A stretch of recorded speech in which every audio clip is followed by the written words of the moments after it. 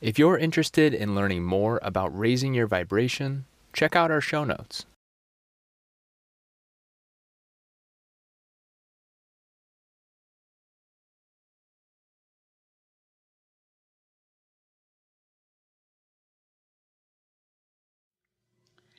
And are you refreshed? Good. Now what? I want to speak of joy and laughter, and the feeling of being happy. Natural state of non-resistance. When you allow it to be with you for a little while, it can pick up some real momentum, can't it? So it can go from a peaceful sort of feeling of contentment or satisfaction all the way to eagerness and ecstasy and passion and really beyond description. But it's all about non-resistance, isn't it? Years ago, I taught myself how to access my happy chemicals. Your happy chemicals? Yeah, dopamine, serotonin, oxytocin. Because you are a chemical factory. Yeah. And this chemical factory is inspired or called by vibration. Yeah. So there's the physical of the brain and those happy chemicals, and then the feeling that you get from them. We think it's a good thing that you're describing it in chemical terms, because that's certainly part of the thoughts turning to things. That's certainly part of the manifestation. We find it much easier to talk about it in terms of vibration, and therefore in terms of direction of thought, and therefore in terms of emotion. But chemical description is fine too. So your question is? It feels great, but there's a sense that it's like when you don't feel like laughing, so you give an acting laugh, and then after a few fake chuckles, you're genuinely laughing. I feel like I'm missing something, so I can get really high on demand just by thinking or feeling into it, but it's as if I'm forcing it. The subject of fake it till I make it. The reason that sometimes people find some effectiveness in that, let's go back to the two ways of looking at a life experience. One is under the influence of source, and the other is not under the influence of source. And so when you're under the influence of source, it all comes easily. There's no faking then. When you're not doing that thing that you usually do, which holds the cork under the water, the cork bobs to the surface. And when the cork is bobbed to the surface, that's tuned in, tapped in, turned on. That's under the influence of source, and there's no faking going on. There's just pure positive energy. And if you can maintain that for a while, meaning not introducing a resistant thought, then that momentum will get stronger and stronger and stronger, and the elation will become more and more defined and higher and better feeling. There are plenty of people who don't allow that to happen very often, and so they are measuring their degrees of happiness by the results that they get from their action or from their words. And that's where the faking it till you make it crowd is. That's where the setting goal crowd is. That's where the efforting crowd is. That's where the trying too hard crowd is. And in a world that is humans who are measuring their progress or success against other humans, most of them are only considering that group. The people that are trying the hardest are the ones that are getting the most success. And we don't disagree with that, because they try harder and they give more attention to it. But there is a much better way of going about it. And the way of going about it is by realizing that the steps are step 1, 2, 3. Step 1 is you ask. Step 2 is there becomes a vibrational reality that source tends to. And 3 is you get yourself in the receptive mode of that vibrational reality.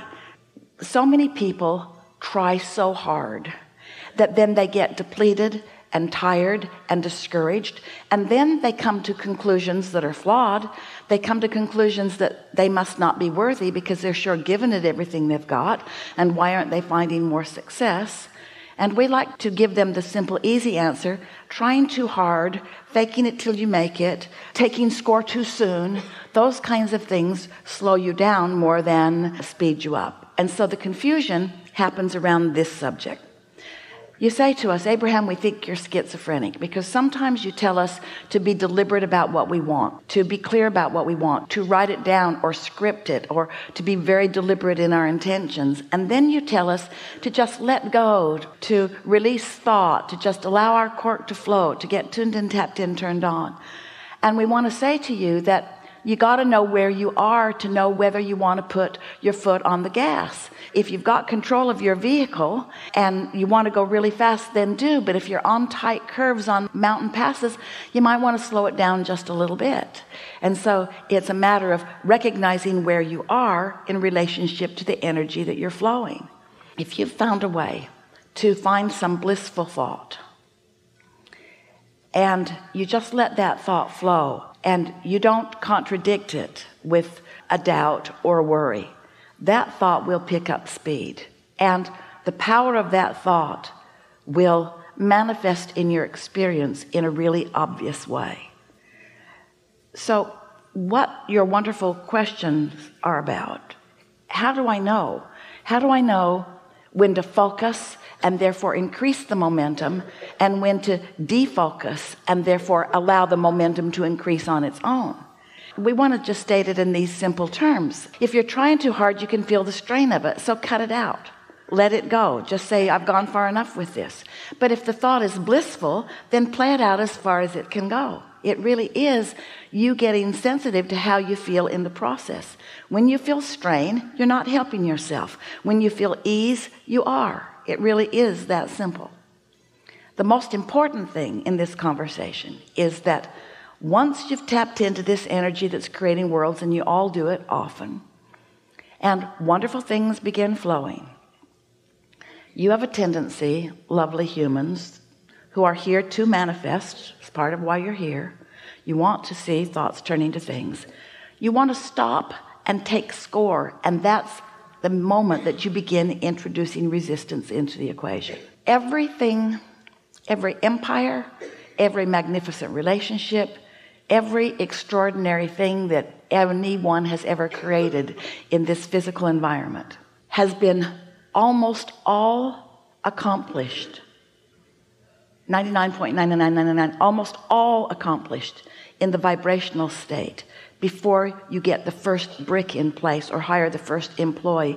You are getting most of it done through the leverage of energy flowing. And then the action is meant to be the way you enjoy what you've set into motion. Humans have it backward. They want to use their action to make it happen. And because they're demanding more leverage out of the action than the action has the power to give them, then they get tired and depleted. And then they judge themselves not worthy as they look at others who seem to be trying far less, who are getting way more. Is this making sense to you? You want to use the leverage of the energy that creates worlds, but before you do that, you got to tap into it. So sometimes people say, well, Abraham, you know, it seems like you teach selfishness. And we say, we do. If you are not selfish enough to care about how you feel, and you're not selfish enough to master the way you feel, so that you consistently tap into this energy, then you have nothing to give anyone anyway. But if you're selfish enough to guide your thoughts in a way that you allow the universe to rain down upon you the things that you're asking for, then from that place of stability, you have plenty to give others. You can't get sick enough to help sick people get well, or poor enough to help poor people become prosperous, or confused enough to help people who are confused become clear-minded. You have to be in the energy of that clarity and that well-being and that power before you have anything to give anyone, which means you got to learn to focus yourself there, which means you got to pay attention to the way you feel, which means you got to go in the direction of your inner being who always feels good. So if someone were really wanting something and their mindset is, it isn't happening, would we encourage them to just try harder? No. We'd encourage them to take a nap or meditate or do something. because the struggle just gets bigger. Whatever your current situation is, while you focus it, it gets bigger. Within 16 or 17, we used to say 17, now it's moving towards 16. Within 16, 17 seconds, a thought like it joins it.